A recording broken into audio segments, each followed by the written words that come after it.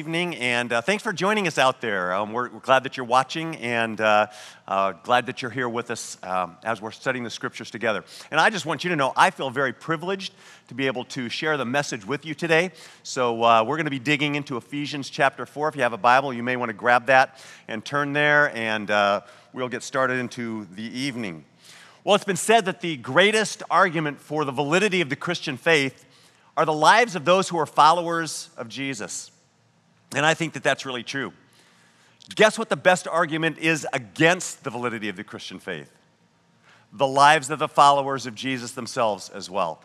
It's kind of a weird deal, but whether one way or the other, we have tremendous impact upon what people feel about the Christian faith itself. And one of the primary reasons that people reject Christianity as a way of life happens to be simply the perceived or sometimes even real failures of those who are followers of Jesus.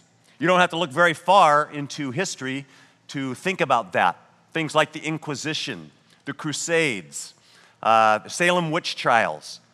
You could look at what's happening in the Catholic Church today among its priests, and you see all of those different things that are happening. It's kind of a difficult thing. I sometimes look at Facebook, and you know what surprises me? It surprises me to see the vitriol that some people who I actually know who are followers of Jesus, the kind of language they use against politicians, against the system, against other people. It's an amazing thing.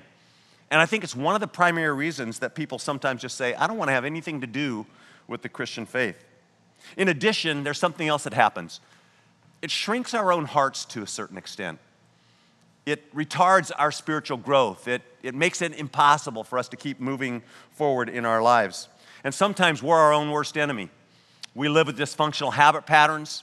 We think about how we're living our lives in other kinds of ways that are dishonoring to Jesus. All those different things happen to us, and we're not immune from that. But I ask myself this question all the time. Do I really want to be known for that? Do I want to be known for the failures I have at dishonoring Christ or not living consistently or congruently with what Jesus would have me to live? I think about those things in my own life, and you know what? I don't want to be known for that, and I don't think you do either. And I really believe this, that God has designed something very, very different for us as His followers. So we are in part 11 of a series called Connecting to the Church. And we've been tracking through the book of Ephesians as we're studying this idea of connecting to the church. And I want to just bring you up to speed if you haven't been with us for a while, or maybe you haven't been following along. But what we've been looking at is in chapter 1 of the book of Ephesians, God is ushering in a new kind of reordering of the universe. And the church is His primary agent for that reordering. How is the church comprised? Well, chapter 2 begins to tell us that the church is made up of raw materials, and those raw materials are the individual lives of people who've been transformed by the love of Jesus. They've been changed, they've been reclaimed, they've been restored. And so these are the raw materials. And then God does something with the raw materials. He brings them and He connects them together into a family, a spiritual family, a new community of people, a radically inclusive community. And in chapter 3, Paul talks about the role that he had in that particular radically inclusive community, what God wanted him to do, and he talks about the mission of that community to the world.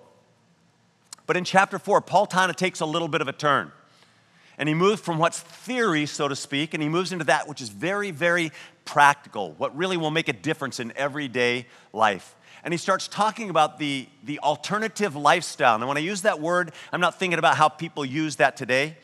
A whole different kind of lifestyle from the way the world operates. A different way of living. And he does this by using the word walk. So in the beginning in chapter 4, even starting in verse 1, we begin to see that. Paul will give 5 different dominating commands in chapters 4 through 5. And each one he's going to use the word to walk. So in chapter 1, verse 4, he says that we are to walk worthy of the calling to which we've been called. In 5:2, he says we're to walk in love. In 5:8, he says walk as children of light. In 5:15, he says walk as wise people, those who are constantly under the influence of the Holy Spirit. This community will have an alternative kind of mission in the world. They would offer a different kind of community from that which the world would offer. They will evidence a different kind of solidarity, a different kind of appreciation for diversity in their midst. They would have an alternative picture of maturity that Pastor Cliff and Pastor Ryan presented to us last week in the passage just before this one. But in chapter 4, verse 17, Paul comes to the very second of his imperatives, his commands to walk. And we find that in 4:17. And it's the only negative command. All the other ones are positive. This one is negative. And Paul begins in verse 17 of chapter 4 saying this. He says, "Now I say, and I testify in the Lord, that you must no longer walk as the Gentiles do, in the futility of their minds." Paul just gives a very clear command that you should no longer walk as the Gentiles. Now, when Paul uses this term Gentiles, he's using it as a metaphor for people who are very far away from God, people who are not followers of Jesus, people who have been disconnected from the very life of God. And the idea behind this is simply that they are people who are very, very far away from God. And he says to them very clearly here, I want to address something with you. I don't want you to live that way anymore. And Paul's going to begin to look at the moral dimension of the lives of those who are followers of Jesus. So what I want to do is I'm going to read through this passage all the way through from verse 17 through 24 again, just to give us a kind of a flavor of it. And then I'm going to kind of drill down a little bit deeper and try to look at some things that I think are going to be important for us to look at today. So in Ephesians 4:17 through 24, Paul again says, "Now I say, and I testify in the Lord," that is, Paul's being dead serious here, by the way. Whenever Paul uses phraseology like this, "Now I say to you, I testify to you in the Lord," it's like Paul saying like, hey, this is the gospel truth. "You must no longer walk as the Gentiles do, in the futility of their minds. They are darkened in their understanding, alienated from the life of God because of the ignorance that is in them, due to their hardness of heart. They have become callous and have given themselves over to sensuality, greedy to practice every kind of impurity. But that is not the way that you learned Christ, assuming you heard him and were taught in him as the truth is in Jesus, to put off your old self, which belongs to your former manner of life and is corrupt through deceitful desires, and being renewed in the spirit of your mind, to put on the new self, which is created after the likeness of God in true righteousness and holiness." Now, when you read this through, this is not difficult to understand. There's nothing tricky about the phraseology here. There's nothing complicated that Paul's trying to draw our attention to. But Paul is trying to be very, very clear here. It's not rocket science. He's just simply saying this: I don't want you to live like those who don't know God. Instead, I want you to live lives of moral excellence. And if you like to fill in the blank on your outline, here's the blank that you can fill in. Connecting to the church means living a lifestyle, walking in a lifestyle of moral excellence. Moral excellence. So let's drill down a little bit deeper, and I want to reframe this if I can for you in a way that maybe it'll be easier to understand. I think what Paul is saying here in total is this: stay in your lane. Stay in your lane. Now, I know our culture today uses that phrase to mean something a little bit different than I'm meaning it in the message today. Normally, our culture just says, hey, stay in your own lane, which means stay out of my business, mind your own business, don't get all up in my business, stay in your own lane. But Paul's actually using this in a different kind of way. Stay in your lane. You might think about the 2019 Kentucky Derby. In the 2019 Kentucky Derby, something unprecedented took place. In 145 years of the Kentucky Derby, a winner of the Kentucky Derby had never been disqualified until 2019.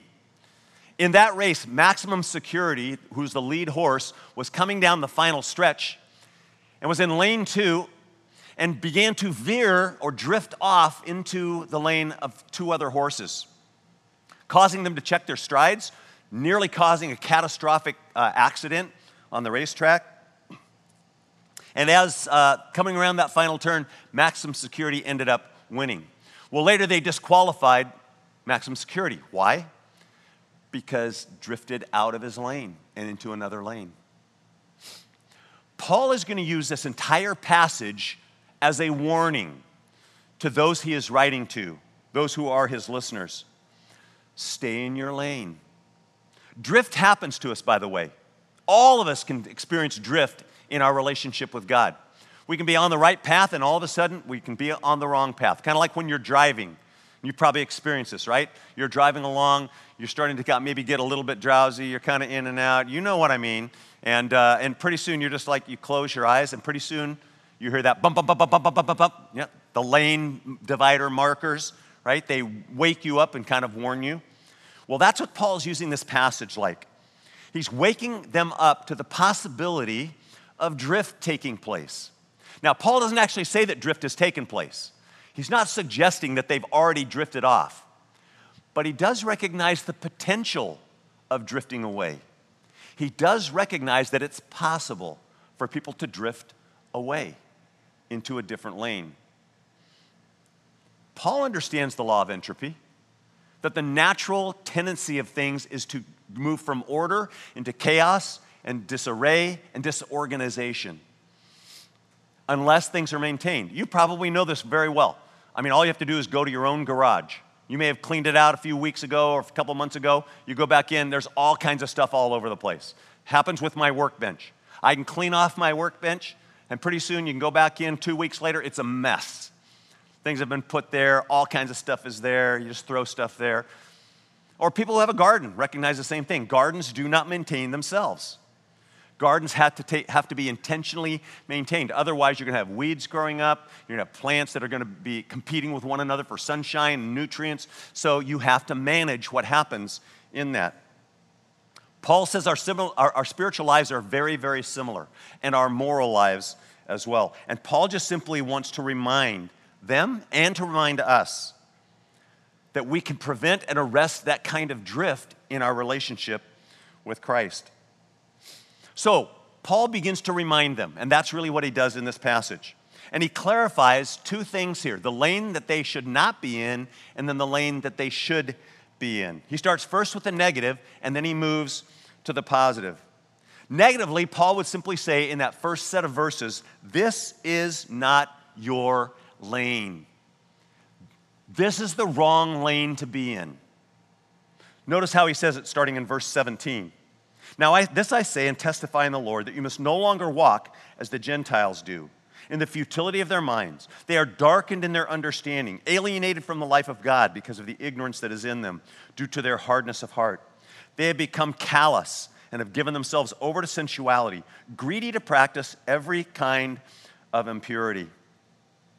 Paul simply says this, don't live like the Gentiles in the futility of their minds. That word futility is a very colorful word. It actually means a vacuum, a place of emptiness, a place where there's nothingness, so to speak. The wild goose chase of life. And the rest of this is just a further description of what futility looks like. And notice how it moves from one point to another point in here. Paul moves from the inside to the outside, the outer behavior. First, he says it starts with ignorance. People they don't know. They don't understand. They don't know certain things about God. And then he says it moves to something else. It moves to willful disconnection.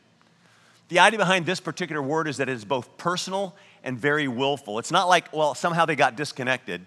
It is that they disconnected themselves from the very life of God. And they became darkened in their understanding. Then they become hard. Something happens. You stop listening to God. You stop being sensitive to the Holy Spirit. You harden yourself up. You don't want to hear it anymore. And then comes capitulation. You just start giving in. You start giving yourself over to certain practices. And then finally, he says, that becomes an insatiability because you experience the law of diminishing returns. It just takes more and more and more to satisfy you. It just takes more stuff. And if you don't have that, you're afraid you're going to be missing out on something, right? We have a term for that these days, FOMO, fear of missing out. And if you think about it, FOMO was really, in a way, the very heart of the first human sin. The serpent comes to Eve in the garden, and he begins to speak to her and talk to her. And he says, did God tell you that you shouldn't eat from any of the trees of the garden? And she says, well, we can eat from any tree of the garden, but we just can't eat from this one tree, the tree of the knowledge of good and evil. And the serpent says, that's because God knows that in the moment you eat from that, your eyes will be opened, you'll be like God, and you will know good and evil. And the woman begins to think to herself, I'm missing out. I'm missing out on something. That will always be at the very heart of sin. We'll always think that we need to have a little bit more and a little bit more, or we're going to be missing out on something. Paul says it moves from that ignorance to disconnection, hardening, capitulation, the law of diminishing returns, and insatiability, afraid that we're going to be missing out. And we begin to walk in the wrong lane. Right? And I will tell you this, sin is like a curveball. It will always be down and away. If you watch curveballs in baseball, they are always down and away. That's where sin takes us. It diminishes us as human beings. It diminishes our capacity to love God. It stunts our spiritual growth. It shrinks our hearts. You can't do that. It will destroy you. And one of the things I was thinking about here is that when Paul's talking about these people who are Gentiles, we have to realize that they didn't have the same kind of benefits we have of living in a culture in which they'd had 2 millennia of Christian values, Christian thoughts, Christian beliefs. We live in a culture today where it's unimaginable that people wouldn't understand the difference between right and wrong, but they sometimes really don't. This came home to me a few years ago while I was pastoring at another church. And a woman came to see me one day. She walked in. She was a very attractive young lady. She sat down. We began to talk. And it was evident that something was really different about her. She was radiant. And she began to tell me the story of how she'd been coming to church and she'd found a relationship with Jesus Christ. And it was changing her. And as we did some talk and talked about where she needed to grow and what that would take, I asked her, well, what do you do? And she said, well, I'm an entertainer at a gentleman's club. I'm a pole dancer. And my jaw just dropped. I was like, seriously? And while I wasn't shocked or judgmental about it with her, we began to talk about what it would take for her to move forward in her relationship with Christ. And then she left. About a week later, she called me back and she came in and she said, I'm struggling with something. I said, okay, what is it? She said, I went back to work last week, and I've been working all week. She has a 3-year-old daughter. She's trying to put food on the table. And she said, I'm trying to wonder, is it okay that I continue to do the work that I'm doing and still be a follower of Jesus? And it was shocking to me. I just kept thinking, really? She does not understand that this might not be appropriate for someone who's a follower of Jesus? But she didn't. She was really clueless. And it was great because we began to talk about how she could move into a different kind of line of work and how she could honor God differently and what that would look like for her. But it floored me, and I was really shocked to begin. She didn't really even understand what it meant to live a life of moral excellence. And that's what Paul is calling these followers to. So Paul wants to be really, really crystal clear, and it's almost like he's saying, this lane over here, this is not your lane. This is not the lane that you want to be in. And then Paul turns to the positive side of this, starting in verse 20 and 21 of Ephesians 4. He says, but that is not the way that you learned Christ, assuming that you heard him and were taught in him, as the truth is in Jesus. Paul turns and he says, this is your lane. This is your lane. That's not how you learned Christ. You heard him. You learned him. You were taught in him, just as the truth is in Jesus. And it's great. When you read this in the original language, Paul is very emphatic with this. He says, you yourselves did not learn Christ this way. And then he talks about their lives. He says, hey, assuming that you knew Christ. And by the way, I don't think this is a good translation. The ESV translation using the word assumed here makes it sound like, well, maybe he wasn't unsure whether they were Christians or not. No, Paul uses what we call a first-class condition in Greek. And really what he's saying, and you should just replace the word assumed with the word since. So it would read like this. But that is not the way you learned Christ, since you heard him and were taught in him, as the truth is in Jesus. He talks about their initial response. You heard Jesus. And then secondly, that they had been discipled and developed in the Christian faith already. You had been taught in this. And I got to thinking about what it means to live a life of moral excellence. Thinking about this passage. And it hit me that this second half, where Paul says, this is your lane, it's all about Jesus. That's what's interesting. It's not like Paul is telling you that there's a code of conduct that you're supposed to meet. There's a set of rules that you're supposed to hold to. There's a set of practices you have to give yourself to. It's fascinating to me that Paul just simply says it's all about Jesus. That Jesus is central, pivotal. He's the target. And I think sometimes we have to remind ourselves, this is what the target is. It is to live like Jesus, talk like Jesus, love like Jesus, sound like Jesus. To treat others like Jesus treated other people. Jordan Peterson, who I think is one of the brilliant minds of our generation right now, says this, that Jesus is the highest and best example of human life. The best and highest example of human life. Nobody even comes close to Jesus. Not Socrates, not Aristotle, not Plato, not Buddha.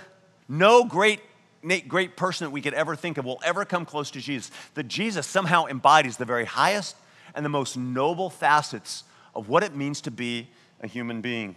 And Jaroslav Pelikan, who is the professor of history at Yale University, writes and says this, regardless of what anyone may personally think or believe about him, Jesus of Nazareth has been the dominant figure in the history of Western culture for almost 20 centuries.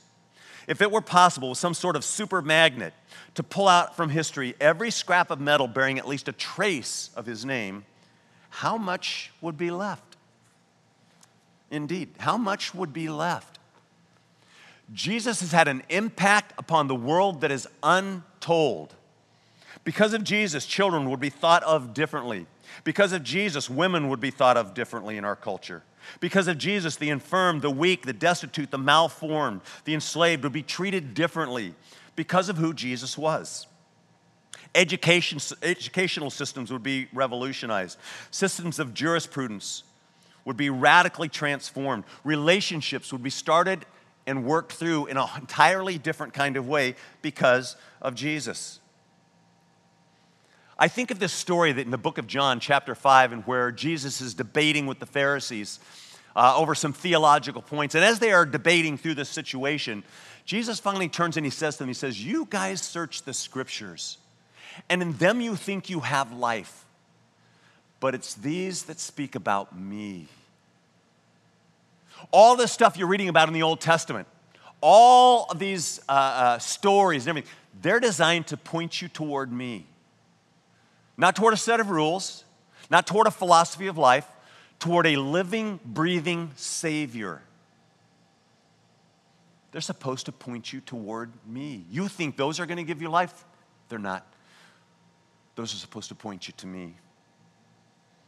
And on the Mount of Transfiguration, when Jesus is transformed before three of his disciples' eyes, God speaks out of heaven. He says, this is my beloved Son. You follow him. You follow him. In the restoration of Peter, in John chapter 21, Jesus does a little bit of the same thing. As he begins to restore Peter, Peter asks a question of him. And Jesus simply responds and he says, don't worry about that. You follow me. And the word me in the Greek text is put first in the sentence for emphasis. Me, you follow. See, I think this is where drift occurs with us. It's almost like we come to know Jesus, but then we move on from Jesus.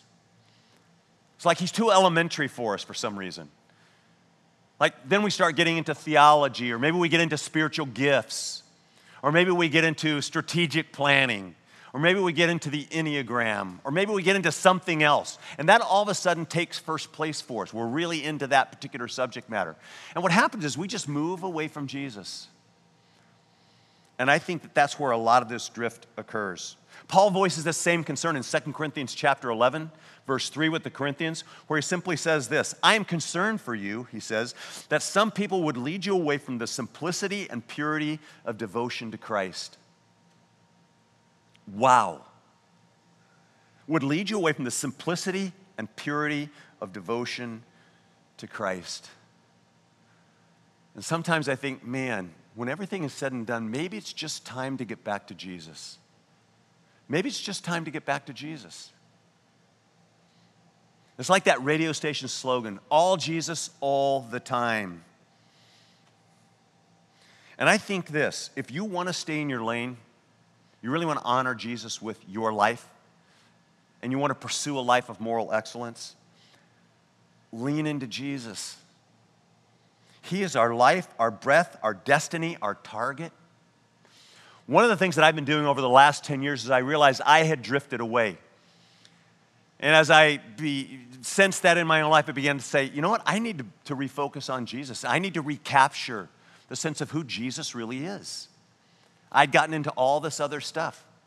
And so for the last 10 years, I've just been trying to reread the gospel accounts of the life of Jesus, building a library that's just focused just around Jesus, who he was, what he did, what he taught. Looking at the Sermon on the Mount, taking a detailed study of the book of Mark, the Old, New Testament book of Mark, putting together tools in my library, and then just taking the time to really just meditate on Jesus as I meet with him personally. And man, it has been so helpful. When I became a follower of Jesus at the age of 18, I remember those first couple of years that's what it was like. I was just following him. And there was something beautiful and easy and something that was really exciting about doing that. But then you kind of grow and you get into other stuff and you just find yourself drifting on away. And I think, man, if we really want to stay in our lane, it is about focusing our lives around our Savior, our leader, our Lord Jesus. There's a final thing that Paul talks about here, and that's it's very, very helpful for us to remember our new identity in Christ as well. That's kind of part and parcel of what it means to live with Jesus. But look at Ephesians 4, verse 22. He says this in further description, to put off your old self, which belongs to your former manner of life, and is corrupt through deceitful desires, and to be renewed in the spirit of your mind, and then to put on the new self, which is created after the likeness of God in true righteousness and holiness.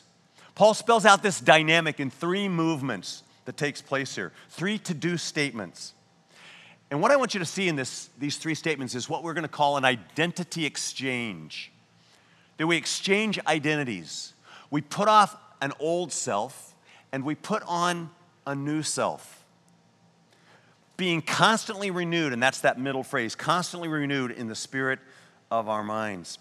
So I want to illustrate this for you, if I can, in a fun way. I'm kind of one of the pastors here on staff that really enjoys doing visuals and using props. And so I want to do that as we're talking here tonight. And I'll preface it as I tell the story. When I was 9 years old, I began to play baseball. I joined Little League, and the first team that I was put on was a team named the Dodgers. The Dodgers. And thereafter, the Dodgers became my team, the Los Angeles Dodgers. And I rooted for them, and I loved their great heroes, Sandy Koufax and Don Drysdale and all of the old guys. And I was a fan, and I rooted for them, and I followed them. And it was wonderful. And from the ages of 9 up until the age of about 20, I was a Los Angeles Dodgers fan. And then I saw the light. I thought about all the darkness that was surrounding me being part of the Los Angeles Dodgers, being a fan of the Los Angeles Dodgers, the corruption that had taken place in the Dodger organization. And all of a sudden, God transferred me at the age of 20 or so into the kingdom of light. And I took off the Dodger jersey.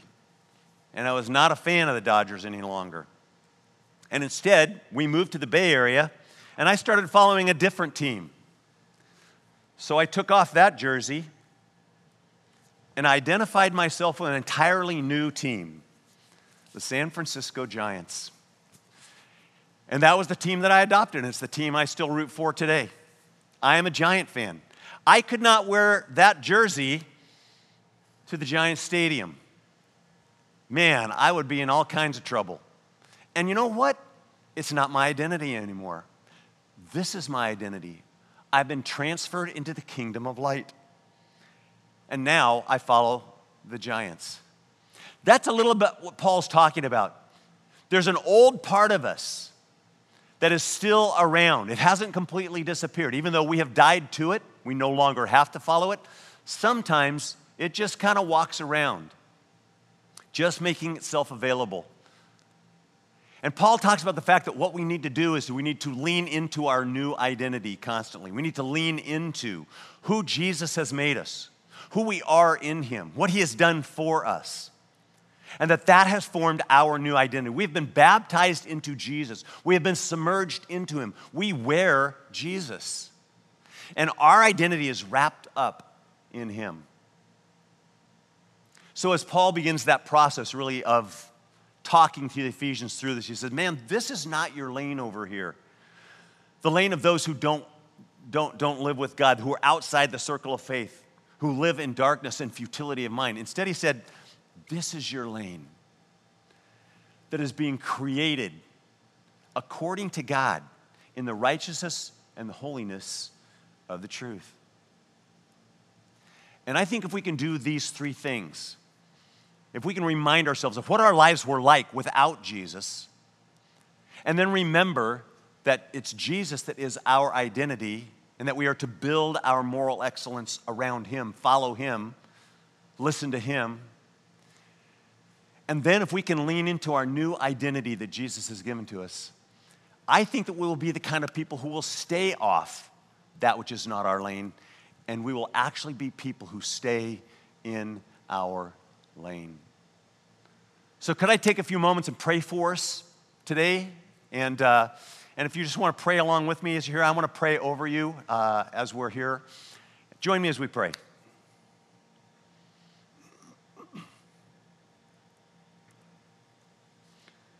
Oh Lord, thank you that you have designed for us to live lives of moral excellence, and that when we do this, Lord, we become a shining example to the world of lives that can be changed and transformed by the power and the person of Jesus Christ. And Lord, we're so glad that we get to walk with you. We're so glad that you have given us a new identity, a new purpose, and a new meaning. Lord, whatever has been done in this message, I just pray that those who are watching and listening out there would identify one thing that's really spoken to them. Maybe write it down, maybe repeat it to yourself. The one thing that maybe has stuck out in your mind tonight as you have watched and listened. Oh Lord, I pray that you would take that truth and that you would drive it home deeply into every single one of our hearts. Whatever it has been, Lord, would you allow us to begin to take action upon those things? And by the power of your Spirit, Lord, enable us to live out our lives in relationship to you. We're so glad that you have made us your agents of change in the world. And Lord, we want to represent you well. So would you enable us to do exactly that as we leave here, this place today? Do the work that you're going to do in us. We trust you fully for this, Jesus. And we pray all of this in your name. And everybody said, amen.